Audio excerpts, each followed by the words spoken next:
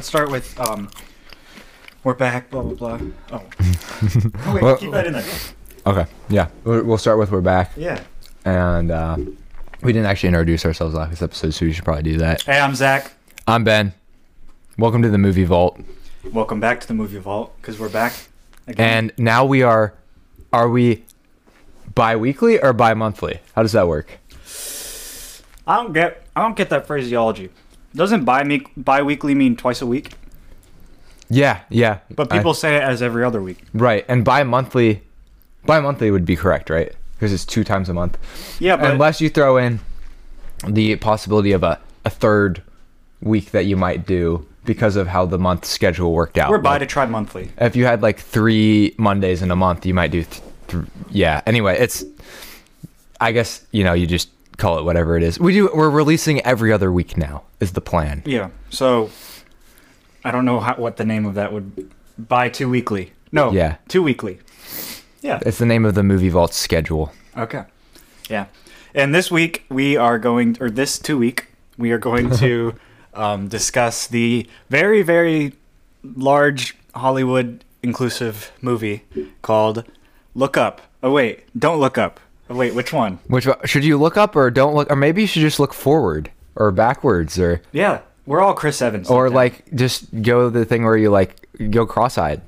I mean, honestly, that's the thing. That's what this movie was about. It was about there being only 2 possible directions when there's actually like 6 possible directions. Exactly, but we'll get into that because I also agree with that.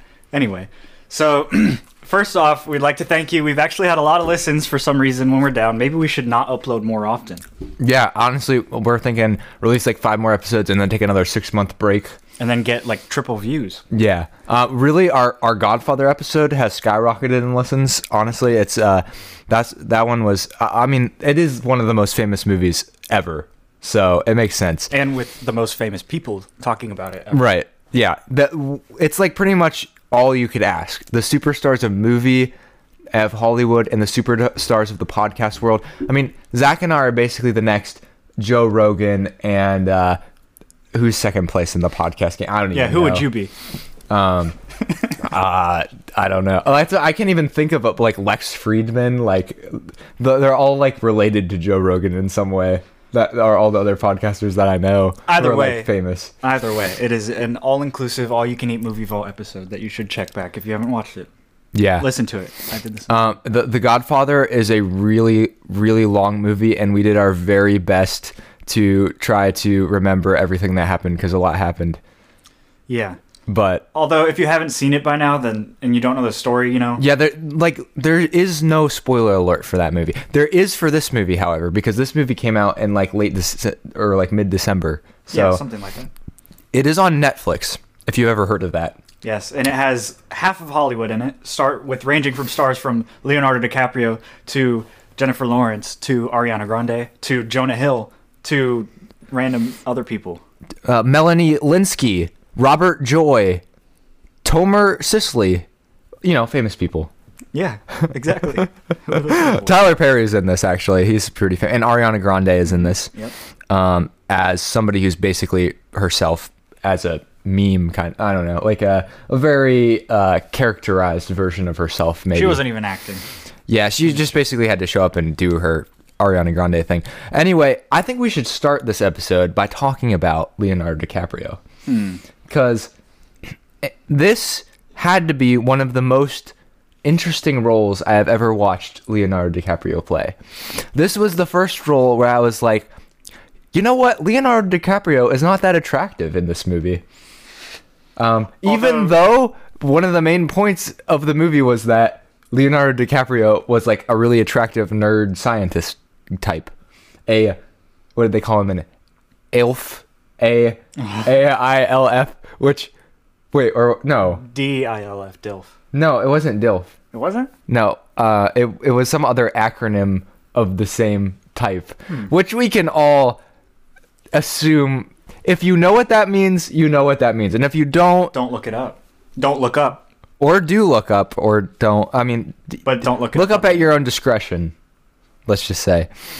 Anyway, so that was maybe a disagreement that I had. Like, did you think that like his goal of this movie was to Your like? question is he attractive in this movie? Yeah, like that's That's what we're starting with. Yes.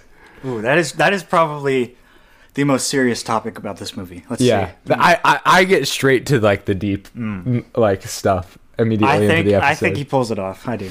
Yeah, I mean he does pull it off, but Not it's the still role, the look. No. I think the part about him that is not attractive more than his look is his personality. Yes, he's timid but straightforward, and you can tell he's genuine until he isn't. Yeah, and part of it's like he just seems kind of weak, but he also is very smart. So you got like these kind of like conflicting things, and he has a sense of direction until he stops having a sense of direction. So then you're like, he seems a little wishy-washy. He is very likable in the beginning. I'll say that. And then I think he pulls off the look very well. Yeah. Well, and that's the other thing. Is like I think this goes. It's definitely a win for DiCaprio in that it shows that he has an ability to pull off a different role and make it convincing. That was my determination. Because I've seen him in like your Catch Me If You Can, Shutter Island. Once Upon a Time in Hollywood. Once Upon a Time in Hollywood. He plays different characters in those movies, or The Departed. But he's generally the suave, cool main lead character who everyone admires. He has to go through struggles, but he's strong. He has this like typecast like many main actors do, and there's nothing wrong with having it. But every once in a while, when you see one break that cast of their traditional character, it makes you realize, oh, this is why people consider this guy at the top of his game, because he can do this. Like, it doesn't mean he has to do it all the time, but he has the ability to when he desires. Yeah, it's kind of like Steve Carell doing a serious role. Yeah. But I mean, less polar. Yeah, Steve Carell doing a serious role, or like, I could think of a couple of different examples, but that anytime somebody goes against cast and it's not like, it's believable, like I applaud that. But I also am like, you don't have to like keep doing that all the time, which we'll get into to what we think about Adam McKay, the director of this movie, and I think we might have some conversation about some of the stuff related to this conversation in the light of being a director. Anyway, so this movie kind of has a split in my opinion. So there are things about it that worked, and there are things that I think didn't work. But if I had, so I can list them, but really just starting out, like, the pacing for me was a little weird. So the first part of the movie that worked was the pacing of that part was really interesting. It had a sort of we're doomed feel, like they figure out the comet, Jennifer Lawrence, and she played her character very well, although her character Pixie Dream Girl scientist version. Yeah, and she was a little annoying in some parts, but like truthful, realistic, and she was the protagonist anyway, so, but yeah, the beginning was good. It kind of cut to different scenes of like what would happen, how fast would this escalate, and it escalated very fast, which is probably realistic. I wouldn't know, but it seemed realistic. And they kind of go on and they go to the president. The president kind of ignores President Orlean and her son Jonah Hill, who was very good in this movie. He's pretty funny. And yeah, it just kind of, you can see how this is all just breaking into it, because there's a lot that goes on. That the messages, people won't believe it. It gets politicized. The media companies do stuff that they want to do. It can ruin people's lives, cause people to make bad decisions. And yeah, I guess political gain, everything like that. All the things that have probably impacted people the most in the past 2.5 years are addressed in this movie, no matter what you believe or what you think about anything that's happened, anything at all that's happened in the past 2.5 years, this movie talks about pretty much all the topics. I don't personally think it addressed it in the right way, but it was interesting, but it was also tiring. I don't want to, I generally watch a movie to escape. But yeah, this brought me back to the real life. And it was okay. Yeah. Yeah. And this was my sort of synopsis. I think I wrote it in a way that's readable now. My original version was quite something to behold, and was not very understandable. But I said this: Adam McKay directs a complicated, convoluted movie to try to postulate that the truth becomes elusive in a distracted world. The only problem is he fails to make a convincing case as to what or who should be the source of our truth. Yeah. If you don't agree with me, you're dumb. Yeah. It felt like that. It didn't say that directly, but it felt like that. Essentially, the argument in this movie is that science has all the answers, right? Yeah. I mean, that's the core. Because the scientist... So he's kind of arguing that the scientific method that is in academic circles, academic research circles, they have pure truth on their hands. And then what happens is that truth gets taken to the government, and the government like pollutes the truth and then makes it, and utilizes it to their advantage. Mm-hmm. So that's McKay's theory, or his belief about what goes on in the world. Yeah. The question is that what actually happens, or is more what happens that science and the government and Hollywood and pharmaceutical companies are all linked together, and corporations and the public opinion on the internet? Now, there's a lot of power of public opinion on the internet, are all sort of morphed together in this giant orgy of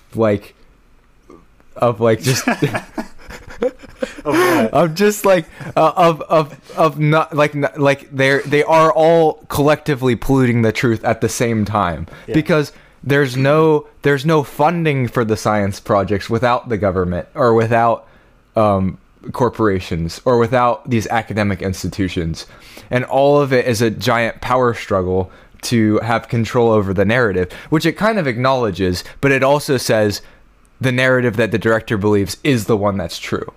Yeah, and maybe we should start with that. I'm gonna talk.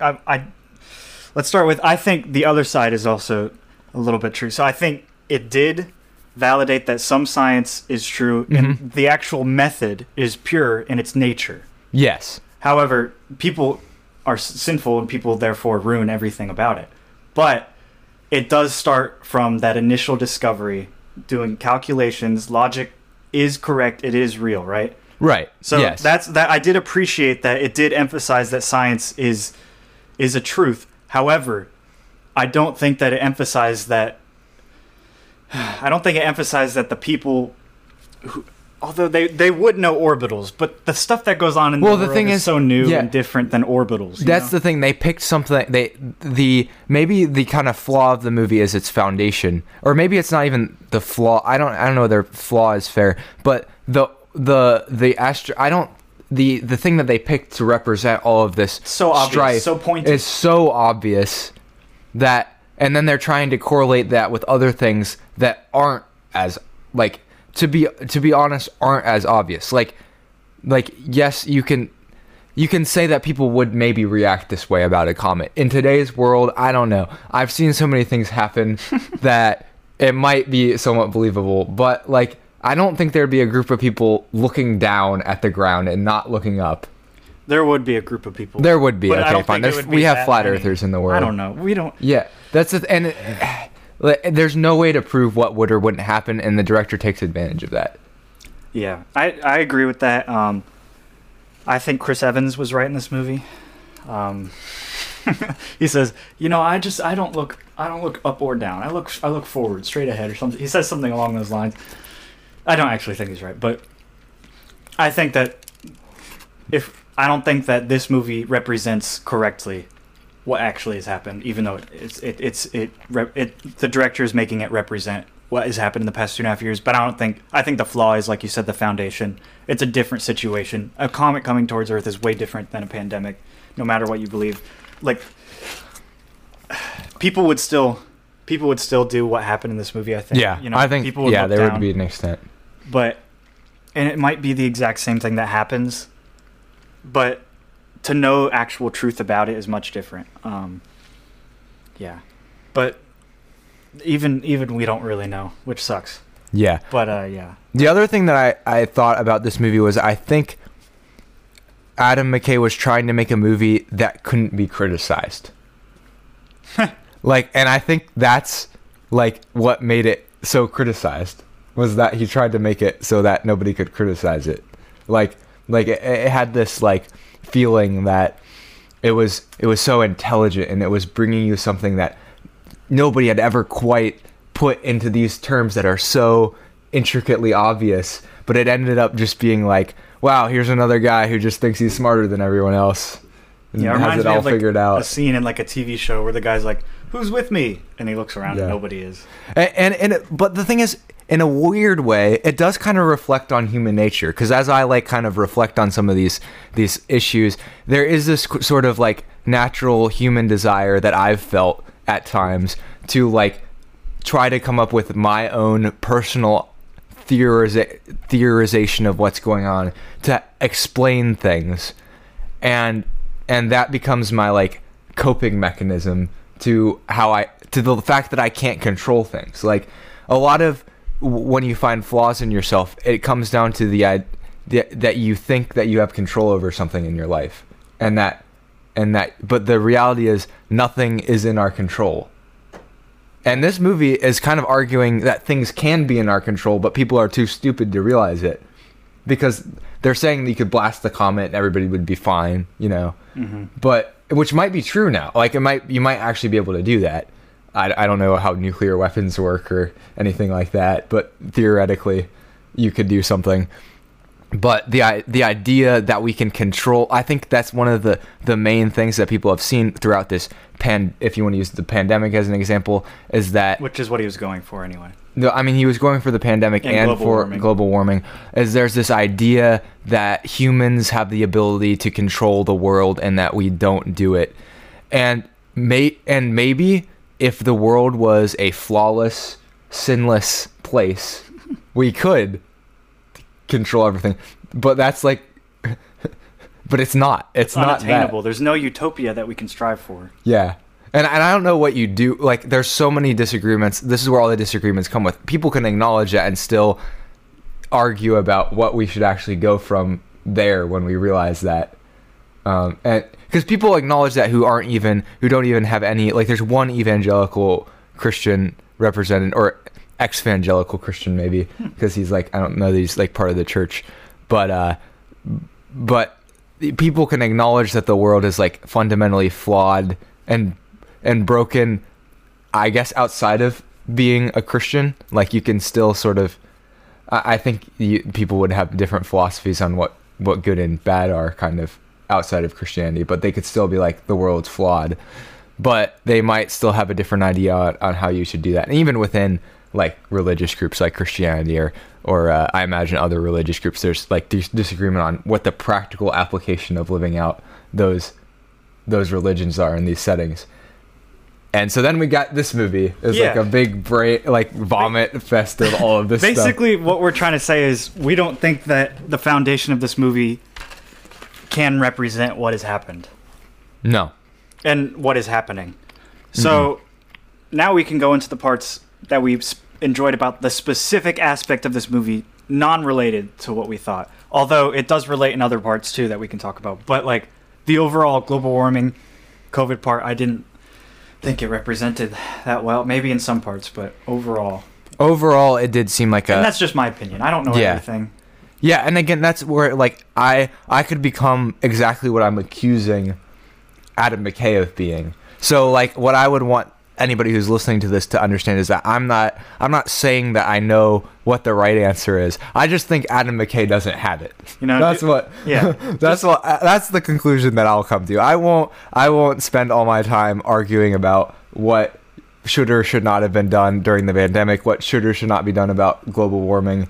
At least not in this context. Like this is just not that beneficial to anybody. I do have my views. Yeah, I have my own personal views, but they don't necessarily, like me saying them out loud on some sort of public forum that I have no context of who's going to be listening or... Yeah, but if I were on either side, my views wouldn't have been represented correctly in this movie. And on either side, I see two sides of it, in my opinion. Well, because they did try to distill it down to the 2 points. But anyway, we can get into the parts that are about this specific movie that we kind of liked. And so that is a big flaw in the movie. Because that is exactly what he was going for. It was kind of kind of he thinks he's changing people's minds, but Yeah. the critics destroyed this movie. Many Which of is them didn't even fascinating think to it me. was I that. didn't even read the critical reviews, but it's kind of, I mean, there could be all kinds of reasons why critics wouldn't like this movie, but you would think that more people would latch on to something like this based on our current climate and what Hollywood is like. But so what I think you found out is that McKay thinks he's jumping on something. Yeah, he thought he was jumping on something that everyone would get on board with. And really he's has to learn the lesson the hard way. Like, this is not what people were looking for. He totally misjudged this. Maybe that's McKay's story though, because he started out directing some different movies. Yeah. And McKay is interesting because he directed like Anchorman. We reviewed Talladega Nights. Those are like some of the dumbest movies. Yeah, Step Brothers. And so there obviously was a point in his career where he decided, I got to do something smart. I gotta show people I'm smart. And I should actually look him up, because I think that turning point was what I think was actually a really good movie, which is The Big Short. And The Big Short is probably his first movie that is in... Well, he does have this movie called... Wait, I can't... Now I need it. Yeah, okay, so he has this movie called... The Campaign was still... He didn't even direct that. He directed The Vice, which is a very divisive movie. Yeah, The Big Short, Vice, and Don't Look Up are all kind of the same style of movie. They have this weird editing style where they go back and forth between random, like, video picture thing. Like, they all do that. I know what you mean, yeah. And they have cast an A-list cast. Every movie does. He works with Christian Bale, Steve Carell, Ryan Gosling, Brad Pitt, and he does this thing. I mean, Brad Pitt kind of did the same thing that DiCaprio did in The Big Short, where he played some sort of guy who was like not particularly good looking, like he's known for, and he still had charisma, but it was just a different kind. But The Big Short was a good movie because it was about something that had happened that people didn't realize, the housing crisis. And for the most part, I thought it portrayed it in... Yeah. I didn't know that. And it was about people who shorted the housing crisis. This was called The Big Short. I'm not dumb. I haven't watched it. Yeah, I know.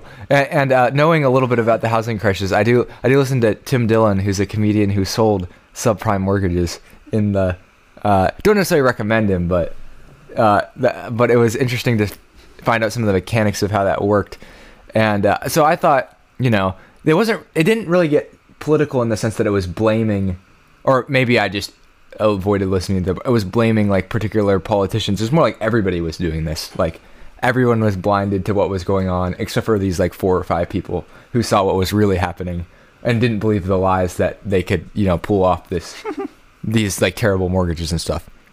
Vice, you watched Vice, right? I haven't. No. You haven't watched Vice, okay. Vice is about the Vice President of the United States during the Bush administration, Dick Cheney. Wait, seriously? Yeah. And Christian Bale plays Dick Cheney. And it's interesting. When was Dick Cheney out of office? What? I'm gonna look up when he got out of office and when that movie came out. And Dick Cheney is a divisive political figure, but McKay definitely had a much stronger take on an actual political opinion than this. When did that movie come out? 2018. Okay. And he made a statement that Dick Cheney did a lot of these things. Now, I haven't read up on it. Dick Cheney could have done everything that he portrayed in the movie exactly like how he portrayed it. And to be honest, there probably are definitely things that Dick Cheney did wrong. But the question is, did McKay, did he understand everything that was going on? But I definitely think there were some shady things going on. So I'm not I thought it was definitely still an interesting movie. That is crazy. Maybe 9 years after. That is maybe the one part. It was very soon after it happened, which seems to be something that he likes doing. And I'm not. Is Dick Cheney still alive or no? Yeah, I think so. So that's I don't know. Like, how does this movie get made? There's a lot of questions on that. But I think that if you look at it from you take away all of your political leanings, if you lean to one party or another. If you lean to the Democratic Party, you're probably going to be fine with a movie like Vice. If you lean to the Republican Party, you might be a little uneasy because this is somebody who is in office who Republicans voted in. If you don't have any sort of leaning, then this is great for you because like this probably, and if you, it might be good for people who lean the direction toward the Republicans because you might see sort of the flaws in that party. And that's what I'm saying. If you try to look at it from that perspective and take the stuff that's not like insinuating things beyond what happened. In that I don't specific situation. Yeah. Anyway, not to talk too much a about person Vice. doesn't represent a party every time.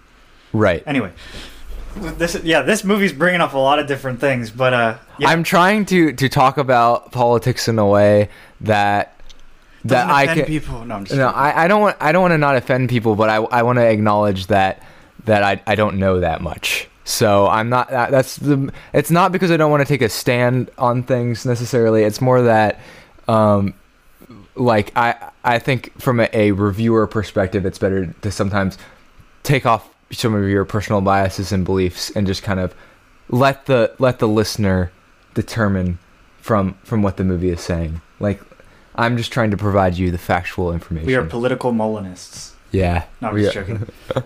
But I'm trying to do the Joe Rogan thing where he's in the centrist and then he's just so wishy-washy because of it.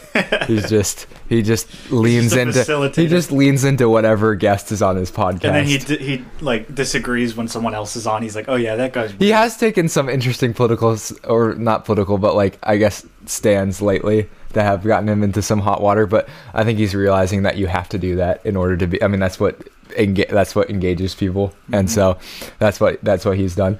But we should get into the parts of this movie that are kind of interesting and fun. Yeah, I think a lot of the characters were portrayed very well. So the acting was mid to top tier for me. Leo's character, I forget his name, Doctor something, is very good. I can't remember anyone's names. Here, I will bring them up. So we got Dr. Randall Mindy as Leonardo DiCaprio. Jennifer Lawrence's Kate Dibiasky. Yes. Okay. Yeah. And then like Jonah Hill portrayed well, and Meryl Streep played President Orlean very well. Yeah, so I mean that the interactions between them. So Dr. Dibiasky and Jonah Hill were pretty fun. Jennifer Lawrence and Leo had some good chemistry, I think, somewhat. Yeah, it was an academic relationship, so of course it's still professional, but he's still trying to be emotional support. And that's the good thing. Like, I'm so glad that they didn't make this relationship messy. Ew. Yeah. Like, in a romantic way. Because it would have been gross and it would have tainted the movie. And a lot of movies like doing that, so I was glad they didn't do that. Like Star Wars. Yeah. The Rise of Skywalker. The Rise of Skywalker. I kind of like that. That was fine. Yeah, that was so good. They were brothers and sisters in my mind. I saw weird stuff happening on the screen when they kissed. Anyway. You know who was a really good performance in this movie? Oh. Mark Rylance as Peter Ishawal. Yes. That was so good. He represents Jeff Bezos, Elon Musk, Tim Cook, all those guys. Just all of them as one person. Mark Zuckerberg. He's a I definitely saw a lot of Zuckerberg in his like in his talk. Yeah, in his talk. And then there was probably a lot of Elon Musk in his ingenuity. Robots, space-related things. Mm-hmm. And he's the richest guy, so also, I guess Elon or Jeff. Whichever one. Whichever one's flexible. To be honest, Jeff Bezos is pretty, compared to all the other billionaires, he's pretty sterile to me. Like, I feel like he doesn't do that many interesting things other than... However, I learned that in every second he makes $2,700. Man. And he makes, $200 million in a day? Yeah, something like that. Like That's 240 ridiculous. million in a That's in passive income. in a day, and he he's makes not doing anything. I think he made like 700. It was 7 or 70 or 7.5 bill. Was it billion? Something 100 million or billion. I can't remember. It was like billions upon billions, and then a lot of it he loses. But yeah, it was crazy. Although his salary is 81,000. So. The one thing that's kind of unrealistic is, would this guy have been a big sponsor for President Orlean? Who we all know is who that's supposed to represent. I don't know that I even want to bring up the name because that's so divisive. Yeah, I think it would have went the other way, but I think the fact that billionaires have like their hands on It was another the message. government. I think that's can be somewhat accurate. Yeah. No, and there's definitely people who think that it's more than we realize, and there's people who think that Mark Zuckerberg's in your closet. that the government will just be able to take all these billionaires' money if they just decided to. So I mean, some people believe that the billionaires are the ones who are actually running things. Some people believe that, but what people don't even realize is like We the all richest believe the people, same. the richest people in the world don't even share their wealth, right? The princes in Saudi Arabia, I mean, they don't have to disclose how much money they have. I mean, in theory, like the style of government, you could imagine with all the access to oil and things that they have lots of money. It's all speculation. So as far as we know, these American billionaires are the richest singular people but that's all we know, that the richest singular people in America and in the Western world. And rich doesn't always just mean dinero. It can mean anything. It can, like in Egypt. And rich doesn't always mean powerful, but it can. And it doesn't always mean famous, but if you're well, it does kind of mean famous if you're in America. a certain amount of wealth. But I don't know where I was going with this. I think there's some aspect of that's going on, and this is his theory on what that is. Yeah, and I'm sorry to keep going to the bad things, but there were too many messages in this movie. Oh yeah, it was message overload. Because I saw lots of global warming, COVID, billionaires, campaigns, like how it gets politicized, how messages can get politicized, media. Media was very and this was maybe one of the good points I'll say, is that they showed how media can tend to it's all about distracting people, but then again it never showed any of it always showed like the Daily Rip with like Tyler Perry and Kate Blanchett as their characters, which wasn't like a serious news show. It was more of just like a daily show, and it's like why they pick this show to share this. Maybe that was like, oh, this is what they would do. They would share this information on like Good Morning America or like some dumb like Michael Strahan's the first. Yeah, one Michael Strahan is the first one to know. we all know if the end of the world's coming, like I don't know, like Timothy Chalamet is gonna go on stage and announce it, or I don't know, Kanye's gonna be the one to tell everyone that the end of the world. They're gonna make a big event about it. End of the world concert. Yeah. I mean, that's where and that did happen. Like where she had her "Don't Look Up," or no, just look up. Was Ariana Grande's song. Yeah, all right, and you can tell this movie is so pointed. It could have been a little bit more subtle because one of the lines in her song is, "Trust the effing scientists." Oh my god! Yeah, it literally is the most like. If you thought that art has become so not, that's maybe the another concern about this movie. We keep coming up with things. If this is like supposed to be an artistic project, this is the least abstract artistic project ever. Way too pointed. It's so mirrored. There's no like. It's so just. It's just an allegory of somebody's opinion about what's going on. I mean, especially it's very lightly, like they change as little as possible, and they try to make it like funny, I guess. But yeah, but some of the humor is so like it just doesn't work. I know. That's just so. It's cringe-inducing. It is, and some of it's funny because it's cringe-inducing, not because it's like elicits genuine laughter. It's because like, oh my gosh, that was so like how did somebody write that and think that was a good idea? Like that kind of funny. Yeah, it was awkward on a lot of parts, and I think the pacing combined with these are big A-list actors, and then like these lines that are coming out. I'm trying to think of a specific one. I can't think of any, but it just felt like. So the beginning was a little bit faster, I think, and then in the middle it got kind of slow. And that's another problem I had. This movie was way too long. Come on. And I know to address all the issues, it would have to be a 10-hour movie. But that's like... It was like, what, 2 hours and 18 minutes or something? Yeah, so there's no way that either this movie's too long or it needs to be longer. You know, if you want to address the issues, make it longer. Also, that scene at the end of the movie after the first credits was so unnecessary. Why? I don't want to see all that. That's disgusting. Old people, come on. That is so gross. That was... yeah. Oh, man. But, like, did that get... I know they said a lot of F words, but, like, that helped with the R rating and everything. I don't know. Yeah, it wasn't... The decision-making process is very odd. Why did they make the best character in the movie, the main character, in my opinion, or Timothy Chalamet, he might be good. Why did they make the storyline on him cheating on his wife? I get it would make. Okay, I think the point with that was that, and I thought this was maybe the one moment that it showed a little like that McKay's like sort of idealistic version of how things should go kind of broke, was that, yeah, if somebody all of a sudden like was thrust into the spotlight, they might, and he's not necessarily grounded. I mean, he's never been put in a situation like this.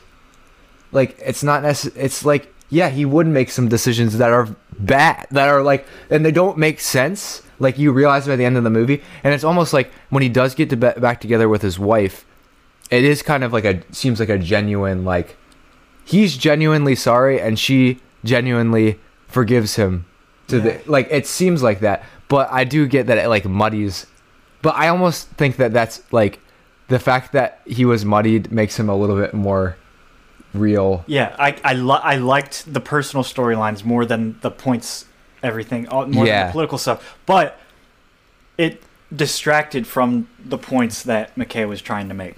That storyline was something that was separate. Which, so if you're trying to do a story that's separate, or a storyline that's separate from like, you got to have characters. I know you got to get into the depth of the characters. Leo's a character, can portray characters that get deep. But the point of your movie was all over the place. So you're trying to make all these different points. Plus, you have a character mess up and come back with his wife at the end, and it kind of fits with the world is ending type of thing. But the resolution's very quick. You know, she just says she cheated on him once and she forgives him. So it was a whole. I guess if it was faced against the end of the world, I think that's what it was supposed to be saying. Like, I was like, this is the end of the world. So like everyone knows it's gonna end. So it's like we just gotta face the fact that we both have wronged each other, and that. And the thing is, I don't know. That's probably not really. That's probably not the right process to go through. It's like it's not. It's definitely not. But I was just confusing. Maybe that's why I'm mad. Yeah, it was a little confusing. But yeah, Timothy Chalamet was awesome. We'll start talking about good things. Timothy Chalamet was amazing. He was cool. Representing the Christians. Somewhat. They didn't necessarily make the most Christian like decisions. Don't tell anyone. Including that he didn't want to tell anybody that he was a Christian. Yeah. But he definitely, like, I have been a little disappointed by Timothy Chalamet in a lot of things, and I think part of it's like just the hype. Like, he gets hyped up so much, and I kind of feel like he's kind of just like a average actor who's like has some he looks interesting, so people like, but I don't know. But this movie, I feel like he did play a role. But he kind of plays this role a lot in everything. But it was good, and it was funny, and it kind of contrasted Kate DiBiase's character, where they both were trying not to care, like, in their relationship. They're like, yeah, whatever. Or hey, whatever. Like, Dr. Mindy, can I be vulnerable in your car? Yeah, so he's a sweet. I love you, and do you want to get married? For a bunch of cold-hearted people in this movie, he was a good sweet taste. Even if he had a hard time with it at first, he was. What were some? I wrote down, like, Jonah Hill had some hilarious lines. Yeah, you know. Oh, and then the snacks bit. Yeah. Where the general that brought them into the White House. So they went in with this guy named Oglethorpe, General Oglethorpe, who was like in charge of some sort of space force thing. We have a space force. Yeah, we do. I don't think that's what this was called. I always forget about that. I saw an ad on Snapchat the other day. I don't even join the space force. But anyway. They walk in, and this guy's like, well, these snacks cost like $10 each. You know, it's so hard to get. So why don't you just like split the cost amongst yourself? And so they all give him like $10. And then later they find out that all the snacks were free. And so the whole movie, Kate is trying to figure out why. Like, what was the point? Like, why did he do that? Like, he's not like he's poor. He's like, he doesn't need $40 more. So she's like, is it a power play? Like, is he trying to play mind games? Like, what's going on? And it's like, that was pretty funny. Like, I think it was subtle. That's why it was good. Yeah, like the fact that she kept going. Like, it was almost like all this craziness is going on, and you go back to like why did this guy rip me off like $10? Yeah, that was the good humor in this movie. Yeah. The sort of stuff that like undercut a lot of the more heavy-handed Yeah, things. like Jennifer Lawrence versus Jonah Hill when they would talk and stuff. I'm just gonna say their actors' names. He said she comes with the brown bag over her head, and he goes, "Oh yeah, you know the brown bag over your head? Oh yeah, that was me. Only the CIA does that, but I had the FBI do it. They don't normally do it, but I had them do it." You know, another really funny part of the movie. What?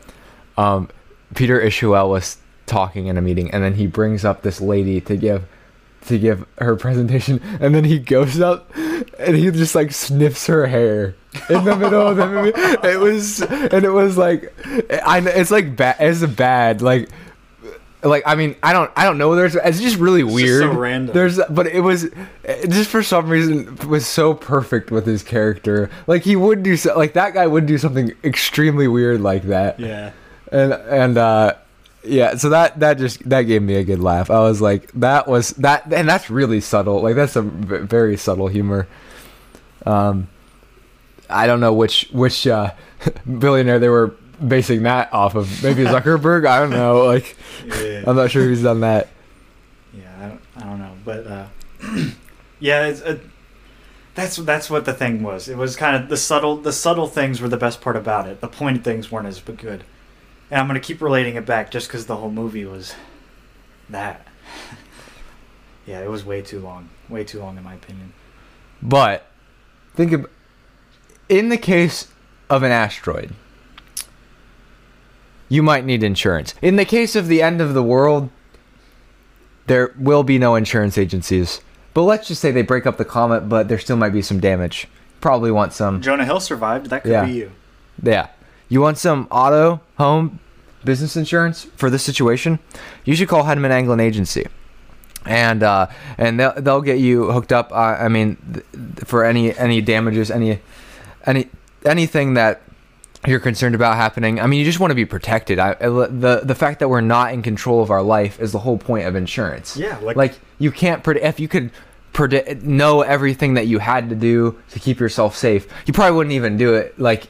It would probably be difficult to do anyway, but we don't know, and there's a lot of things out of our control, so we need to get insurance to protect ourselves from the instances of that happening.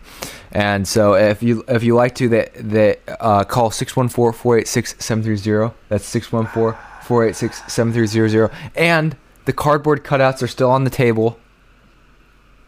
Yeah, we've made some designs. We've made some designs. Yeah. Or you could pick out your own. I think we said that in the last episode that they could pick out their own design. Yeah, sure, whatever. We can pick out the size of the cardboard cutouts though. Tiny. Yeah, very small cardboard. You don't imagine like life size. Yeah, we're talking about like literally a piece. How of are we gonna ship those to you? Yeah, like an envelope. like I will make a little like cardboard like design thing, and then I'll like print my face out and I'll like tape it on. That'll be my cardboard. Hey, but it's still on the table. That's still good. That's true. Or maybe something a little better. But you should just contact them. Depends on who wins. You should contact them for insurance first and cardboard to cut out second, though. Yes. I mean, let's just be honest. And another announcement: Jonathan from Hedman Anglin Agency is going to be on the next podcast, and we'll announce the movie when we have more details. But I believe that is the plan right now. Yep. And so that'll be exciting, and we'll get to hear more about his. Finally get to hear about it. Yeah. Oh, why have we had this ad this whole time? There's a reason. Yeah, and we'll delve into it. Yes, it's very well. Part of it's because we got this fancy box thing right here that he provided us. Not to brag. We got the hookups. It would be hard to do the podcast without that. We'd have to be sharing a mic, which Zach and I have very large personal space bubbles that we really can't be that close to each other. I need 6 feet. We need to have some semblance of being professionals. Yeah, I mean, we're kind of professional. I guess we have experience. We definitely have experience. Yeah, I guess. But I still say sometimes. And I will not edit it out because I don't have time for that. Yeah. So totally cool. Totally. Yeah, man. Yeah, We're gonna distill our podcast to everything that's annoying that people say to fill in sentences. It just becomes ASMR. Yeah. What does ASMR stand for? I've always wondered that. Autonomous sensory meridian response. That sounds really... That is not what I was expecting. That sounds almost too inappropriate. Well, there definitely is an aspect of that in the industry. What? No, that couldn't happen. They didn't address that, shockingly, in this movie. Yeah, it's more Maybe of a big Adam McKay's topic. next movie, he'll address the Adam McKay pitfalls needs to of the retire. ASMR. He's got enough money. He just needs Yeah. to retire. Oh, well, there's a lot. Like, he's just such an interesting guy because he and Will Ferrell have had a falling out. If you didn't, and I heard about this. I think it was on some podcast that I was listening to that was criticizing this movie actually, and saying how bad it was. I don't know if the guy even watched the movie. He was just criticizing it. And Sounds like a critic. because he was like, nobody wants to watch this, which is kind of true. But I mean, I wanted to watch I it. do want to look up some of the reviews because I am curious what the negative criticisms. Like, I know kind of what they'll probably be, but anyway, I'm getting a little distracted. But he was supposed to cast Will Ferrell in this like Lakers documentary or something. He was doing some sort of TV series, and what ended up happening is that he casted someone else over Will Ferrell, and that was just the last straw kind of thing for Will Ferrell. And what seems like it happened is that Will Ferrell maybe was trying to make a shift in his career, and Adam McKay had already kind of made a shift, and Will Ferrell got left out of that shift after having like some of his most successful movies with this guy, teaming up with this guy, kind of doing a lot of his early, like most of his early movies, I think. Except for Elf, but yeah. Yeah. Well, a lot of McKay's early movies were with Will Ferrell, and they were like a team. Like, I think they might have even had their own studio to get like, or I mean, production they had company. Anchorman, Step Brothers, Talladega Nights. He co-wrote with Will Ferrell is what it says. Anchorman 1 and 2, Talladega Nights, Step Brothers, the other guys. So that was 1, 2, 3, 4, 5 movies. So that's quite a few movies to co-write, act, have a directing relationship with, to have that, like, now he's dropping you for like Christian Bale and Brad Pitt and Leonardo DiCaprio. Like, I can get, like, I don't exactly know how the politics of Hollywood works, but the thing is, like, it might be a little bit of Will Ferrell not being like realistic with himself, that he's not, like, it's okay that Will Ferrell is not Leonardo DiCaprio or Christian Bale. Like, Will Ferrell is his own. And like, that's good. If Will Ferrell was like every other actor, like, he would not be like, that's the thing, he would not be famous. He would not be an interesting person to watch. So it is kind of odd how actors can kind of, maybe as I praise actors for breaking the mold, sometimes you can go too far with it, and then it'll only lead to disappointment because you're not being realistic with yourself. You might have range, but you might be better in some areas, even if you have range. Yeah, and I think, I don't know whether fame makes people, because if you notice, McKay kind of has done this. Fame made him believe he was an expert in a sense, right? Because now he's doing all these movies that he's like, are like historical, politically based movies, that he's presenting himself as an expert on this stuff after making some of the dumbest comedies in Hollywood. Like, now, like, Best comedies, but dumbest. Like, and they're great, but they aren't like, they weren't like particularly intellectually stimulating. That wasn't the point of the movies. And so I often wonder, because people often turn against people who do that, but some people can switch. It's like, and then what do you even make somebody an expert? It gets all confusing. And should we even believe in that there can be experts? I guess we have to, kind of. But, like, the best neurosurgeon isn't going to know anything about, like, or he's going to know only a moderate bit about almost anything else besides what he is hyper specialized in. So we should be careful about trusting people outside of their specialty. No matter but how it can be useful. hard to determine what people's specialty are.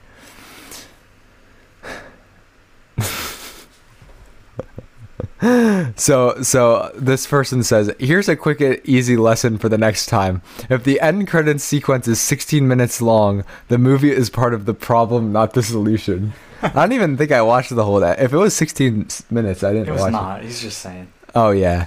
McKay has little trust in his audience or his characters. The film bellows its arguments at us. The world is terrible and we are doomed if we do not change. Few would dispute this, but a good argument isn't enough to make a good movie. Expensive and way over long. The film hits the same joke again and again, well past the point that has been made. Give us a good one. Give us what. Here's some good ones. Meryl Streep is wonderful, and she's joined in her wonderfulness by Kate Blanchett and Tyler Perry. Both hilarious. As program ends on a spiky news channel.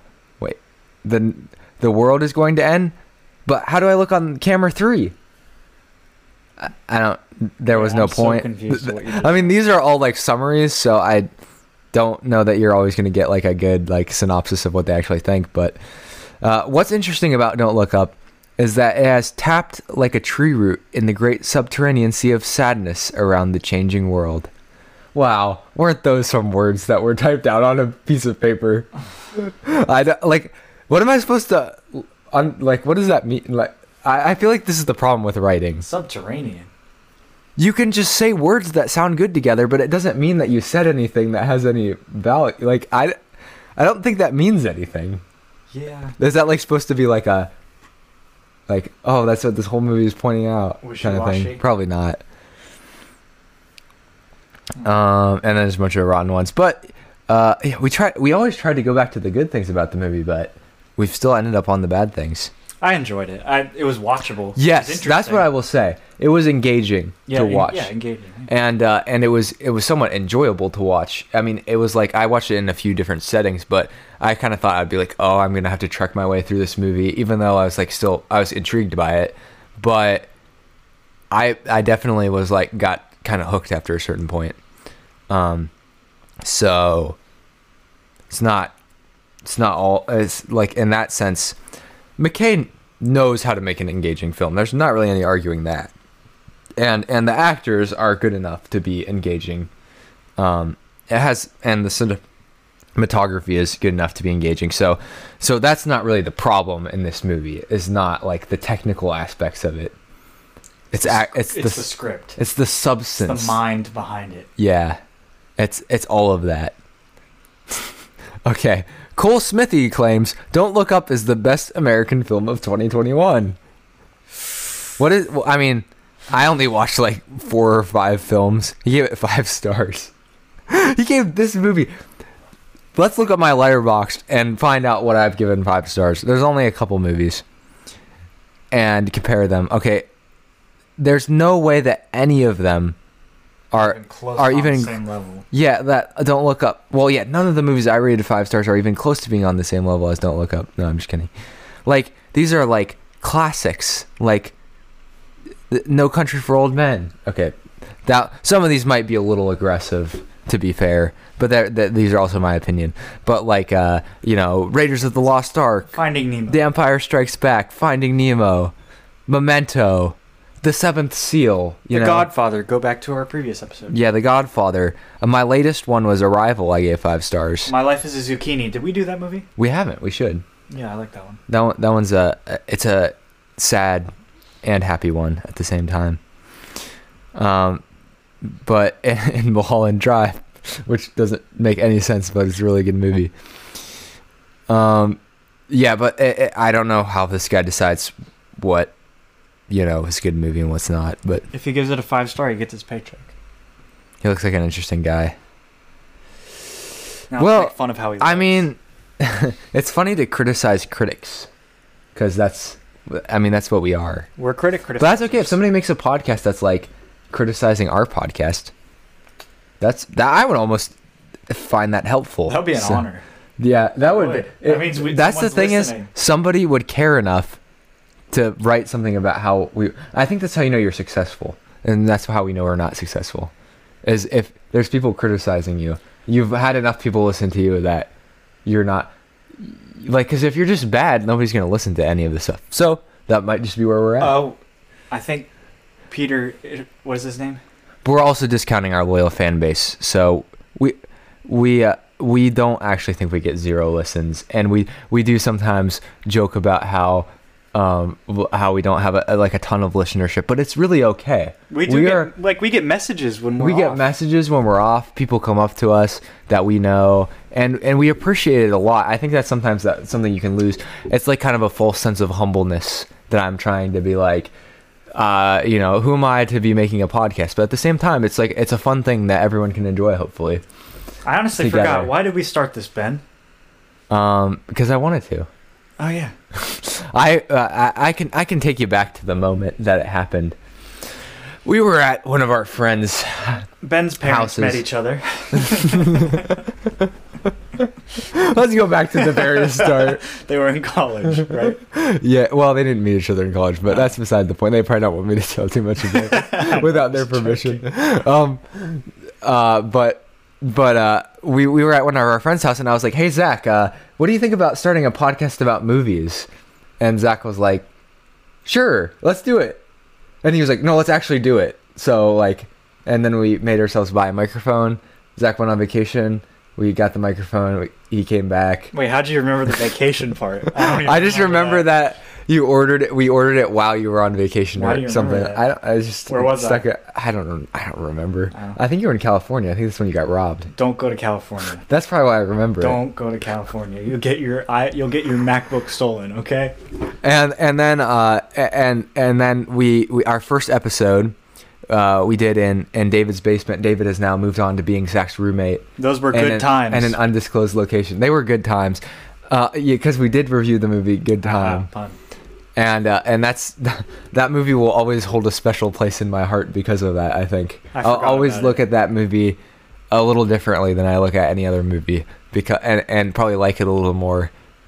Even though you were probably really the craziest about that movie because of the weird I didn't like style. the camera shots. I liked the camera shots, but David and Zach both couldn't handle the way that it was shot. Too fast. It was kind of stimulating, like overstimulating a little bit.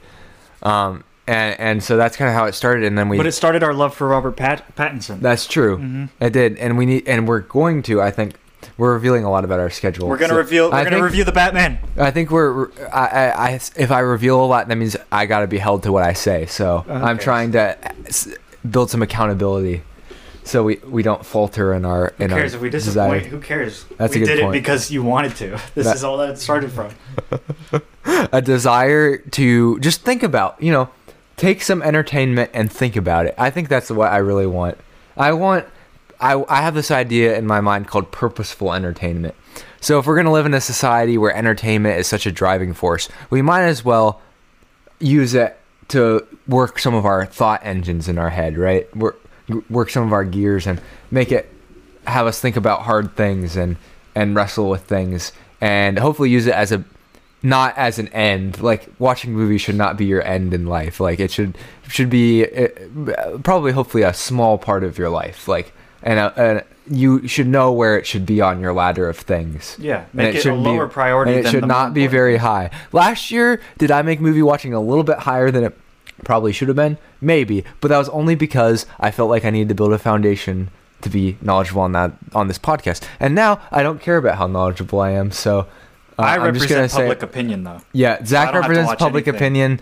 I've dabbled in watching some more. He represents movie nerd. Yeah, that's true. Zach represents Marvel nerd. I represent movie nerd. This is literally how we should. We know how to market our. Marvel's not movies. It's a big TV show. Yeah, Marvel is they're. Yeah. It's like a very commercial. We always talk about Marvel. Yeah, we do, and that's fine. Because you can contrast it with artistic films like Don't Look Up. So artistic. Yeah, and so some of those I hope we can incorporate a little bit of that really nerd. Maybe we'll get some really we haven't really even scratched the surface of where you could go with really film nerdy movies like some of them that I've watched that are just absolutely just name some. Eraserhead or well, that was on our list. Eraserhead was on our list. There's this there's this French movie I like. I have to look up my letterbox now. I don't know why it's slipping my mind. Subtitles. Do you not like subtitles? I don't. Parasite? I mean, Parasite's Okay, pretty that- mainstream, That so. was good though. But it's funny, even though even though you can't really get all of the humor. Squid Game. Squid Game. Let's see. Let's go to my rankings. It's somewhere on here. Yeah. So like I said, I will not even pretend that I've watched like the most the most difficult artistic movies to watch, because there's so many of them, and they are difficult to watch. It's like reading a book that's like War and Peace. Yeah, like War and Peace. That some of these movies are like that. They're so beautiful, heavy. but headaches. Yes, but Holy Motors was the movie I was talking about. Absolutely, like it's completely different from anything that you'd ever watch, because it totally disconnects itself from the more reality-based stuff that's popular, and it's so abstract in its concept, and just there's no way you can watch that movie and have a definitive understanding of what's going on. And so there's a time and a place for that. You can't like live in that world all the time. You would start to reach the point where you're like, why am I like, what is the purpose of doing this? What is the purpose of exploring these ideas? But every once in a while, going to a place like that can be kind of interesting. Yeah, I think a healthy balance is taking, like you said, your entertainment, which was a very wise thing for you to say, and kind of making it supplement the things that are actually meaningful in life. And movies and entertainment have meaning when they supplement.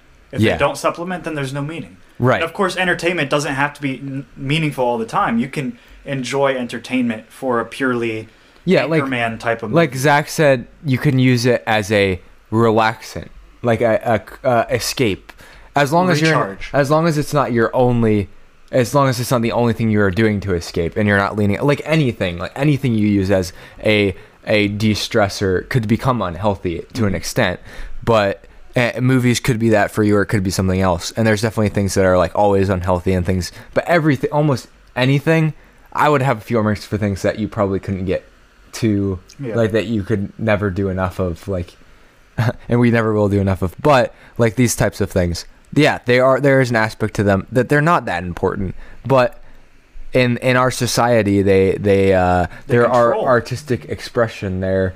$1 billion of industry. Yeah, there's so much, and this is just one aspect of that. There's sports.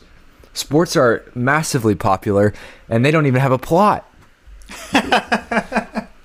Yeah, why?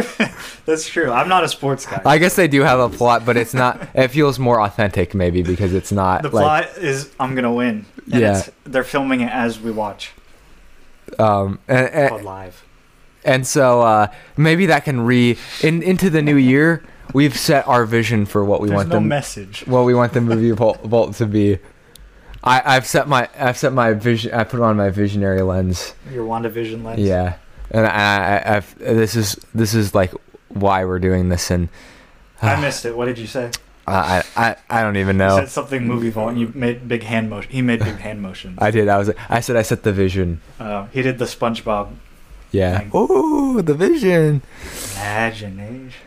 Yeah, and we should. I'm just excited. This is Zach and I. We to get a little personal, at least for me. Right now, academically, it's tough. It's tough, and I think it is for Zach too. Would you agree? Yeah. It's nice to have something that we can do that's just like a creative outlet every once in a while. Yeah. That's really what, and that's would be my personal purpose for this kind of. True. And yeah, so we hope you enjoyed this episode of the Movie Vault. If you have anything you'd like to add about Don't Look Up, do you have any final closing thoughts about Don't Look Up or anything else? No, I want to stop talking about it. Shout out to Stryker who texted me about Movie Vault. Thank you, bud. That's it. We should do shout outs. We should do shout outs. If you want shouted out, email us at themovievaultpod@gmail.com. I think that's the right email. Yes, that is the right email. It's been a while. Themovievaultpod@gmail.com, or DM us on our Instagram account at themovievault, which I think we have had some people DM us when we were announcing stuff. Let's shout them out. That's what I'm saying. We got Nikolai, who was on one of our podcasts. Charlene. Yeah, Charlene. And those were kind of the two people. So yeah, if you want to shout out and if you want to say something to us, but you don't want shouted out, just like note that we'll never reveal that much about you. We're not doxing people. Nikolai's home address is blah, blah. I know it, but I'm not gonna say it. I have that power, Nikolai. Remember that. All right. On that note, we'll close the vault. Oh boy, you close it then. All right.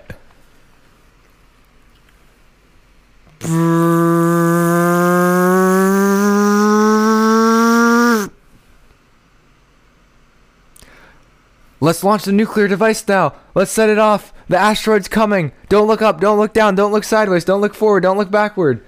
Don't look inward. Don't look outward. Yeah.